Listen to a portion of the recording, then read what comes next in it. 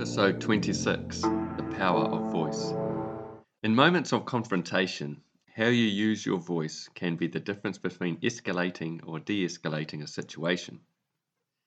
The tone, pitch, or volume, when used correctly, can all contribute to creating a positive outcome. As a high school teacher, I see this firsthand every day in my job.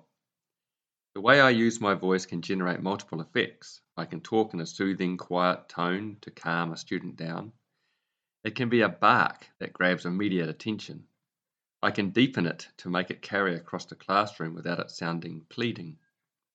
Learning to control the tone and pitch of one's voice is a skill many new teachers have to learn to develop in order to run a classroom successfully. To take this idea to an extreme, riot police in both the United States and Australia have used sound as a way of deterring angry mobs. Long-range acoustic devices, otherwise known as LRADs, have been utilised. The LRAD is a device that can put out a highly directional beam of incredibly loud sound, up to 160 decibels. It produces a siren-like sound that is intensely painful to hear and can apparently cause hearing damage. Obviously, our voices can't produce that volume, but it just goes to show how sound can be weaponized. So why am I talking about the use of voice on this podcast? Because using voice relates directly to dealing with a confrontation. If you see yourself as a person that tends to move towards danger, in other words, you have a warrior mentality, then confrontation with another is likely at some point.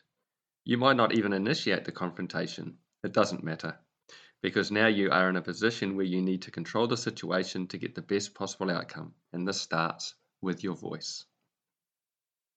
How you sound to another individual is very important. The use of your voice could calm down a person or do the reverse, triggering them into anger or even violent action. By the end of this episode, I hope to explore some examples where using your voice correctly can get the outcomes you want. Let's start with Japanese martial arts and the concept of kiai.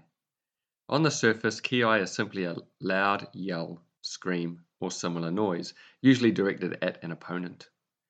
Most martial traditions have some sort of yell or loud noise that their practitioners make. There must be something to it, right? It's done for three reasons. First, it can startle your opponent, or at least unsettle them. Secondly, it will give you courage. Finally, when done correctly, a good kiai will strengthen your core, or hara, if you will. Different martial traditions use different sounds in their kiai. In Takamura Ha Shindo Yoshinru, we have different kiai for the person initiating an attack and the one who responds to that attack. In some cases, the noise is made prior to an attack. In others, the noise is made at the moment of a strike.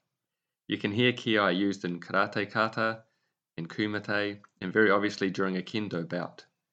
In fact, to achieve a point in kendo, a strike must be accompanied by a strong, convincing kiai.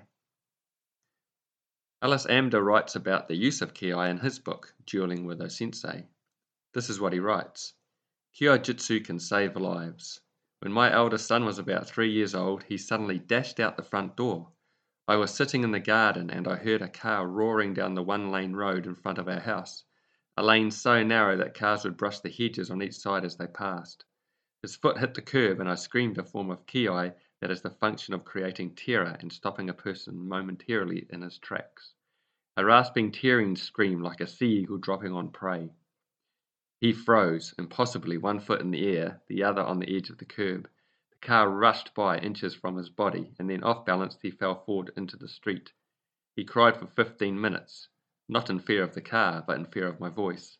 I saved my child's life with a weapon usually used to immobilize an enemy in battle to cut him down. End quote. This is a great example of how the use of voice can yield powerful results. All Japanese martial arts have their roots in older warrior traditions that were developed in the feudal era. During the Sengoku Jidai, or Warring States period, Japan was at constant war for about 150 years as warlords vied for power. I'm sure battle cries were a key component to how battles were fought. Using sound to startle an opponent was not just used by ancient Japanese warriors. It has been used across many cultures, warrior cultures. You can find examples as far back as the ancient Greeks, the Mongols, the Crusaders of the Middle Ages, and the Muslim armies who fought them. War cries were ubiquitous to Native American tribes and Māori warriors of New Zealand. Basically, every warrior society had a war cry of some sort. If you have an interest in the sport of rugby, some of you may be familiar with the All Blacks and the Māori haka. The haka has its origins in Māori warfare. This is a ritualized war dance designed to either intimidate or challenge the enemy. It is actually used in many ways, but we will stick to those two approaches for the purposes of this episode. Imagine a group of powerful-looking men lined up opposite you. The leader of the group calls out loudly. This initiates the haka, and the rest of the group explode into action. They form a wide stance, let out some yells, and stare wide-eyed at their opponents. The leader calls again, and the rest of the group start the challenge. This consists of a song being sung at top volume, the stamping of feet in unison, and constant hissing, puffing of cheeks, and wide stares. Often the group will approach the opposition, step by step, as one, challenging the enemy to stand their ground. Any New Zealander who has watched the All Blacks perform the haka can't help but be filled with pride and get fired up themselves. Opposing national sides still hold this ritual in awe. The haka can also be done as a sign of respect. As I mentioned earlier, I am a high school teacher, and at the end of the school year, the teachers are asked to the front of our hall by our students. Then they performed our school haka to thank us for teaching and learning that occurred that year. It is an amazing feeling being on the other end of the haka when it has been done to honour you. You cannot deny the power of voice. Dave Burke is a retired US Marine Corps officer, fighter pilot, ground combat leader, and now a leadership instructor and speaker for Echelon Front, a business committed to leadership training. I am going to paraphrase what he said about using his voice when talking to other pilots while flying in high-stress situations in fighter aircraft. He says, "The way you communicate and the way you sound, you want to give the impression to the people you are talking to think you are calm. And if they think you are calm, they tend to react the same way. There are times where I might wish to convey a little extra emotion to get you to move a little quicker. I might elevate my voice or speak in a higher octave or a little faster or louder. Those are typically calculated times when I really need the reaction. The rest of the time I want to sound cool, calm, and collected." End quote. So here is a guy that was the training officer of the US Naval Top Gun School telling us how important the use of voice is. He's probably worth listening to. If you want to hear more from Dave Burke, check out the Jocko podcast. He's on a few episodes. Now let's move on to verbal de-escalation. Gary Quisenberry, a career Federal Air Marshal, writes about effective communication in his book, Spotting Danger Before It Spots You. I must thank Randall Davis from Kung Fu Conversations for sending me this insightful book. This is what Quisenberry has to say. Speak calmly, but with confidence. Confidence is key here. Never let yourself appear timid when engaging a potential attacker in a conversation. Empathize. Show some level of understanding of the attacker's situation. You may have to fake this part, but if it allows you or your family to a safe means of escape, do it. Finally, Quisenberry writes this, allow the attacker a way out. End quote. It's interesting stuff. Somehow, if you can make the other person think they have choices, they are more likely to go along with it and you can get yourself out of a bad situation. In the book Verbal Judo, The Gentle Art of Persuasion by George Thompson, he writes that it is important to use validating statements such as, I understand. I'm sorry that happened. Let's figure out what we can do to make this work. I can see you are upset, and so on. He suggested asking open-ended questions designed to get the person to tell their story. This sort of advice is gold. I use similar strategies with teenagers that exhibit poor behavior in the classroom or have had a confrontation with a teacher. It is important to talk calmly but confidently. Ask for their side of the story. I paraphrase what they have told me to show that I am listening to them. Also, I ask what they might be able to do differently next time to avoid the same problem happening again. Ultimately, I'm first trying to build a sense of rapport, and then I begin problem solving with the student. I can't emphasize this type of discussion enough. If people sought to try and verbally de-escalate situations more often, we would be better off. The police would have less work to do, countries wouldn't be fighting with each other, and less wars would be needed to be fought. In my opinion, being skilled in this type of discussion is a type of superpower.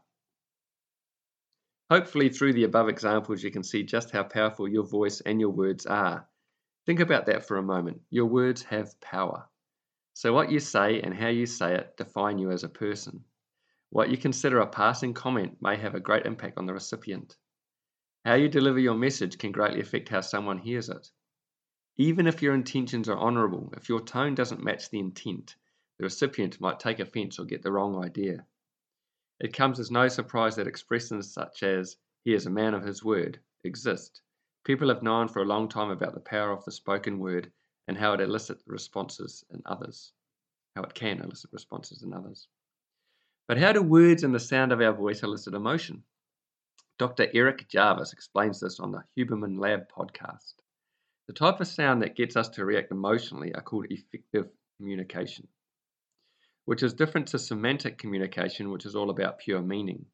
Effective communication occurs within an emotional context and is said with intention from the speaker. Think of songs that tug at your heartstrings or music that fires you up. He goes on to say that there is a theory that our brains evolved to produce sounds more akin to singing first, to attract mates, etc., before being able to produce sounds for abstract ideas such as those I'm talking about right now. That is an interesting thought and would explain why the correct tone of voice and words can elicit such a primal response from people. Interestingly, our brains are wired in such a way that our body movement can also be a type of effective communication. This means our posture and body language can also invoke emotions in others. Dr. Jarvis calls this speaking with our bodies. While not the topic of this episode, it is certainly something to be aware of when communicating with others. Right, I'm going to end the episode there. This means it is time for today's quote. This one is from Barack Obama, the 44th US president. He simply states, "Your voice can change the world."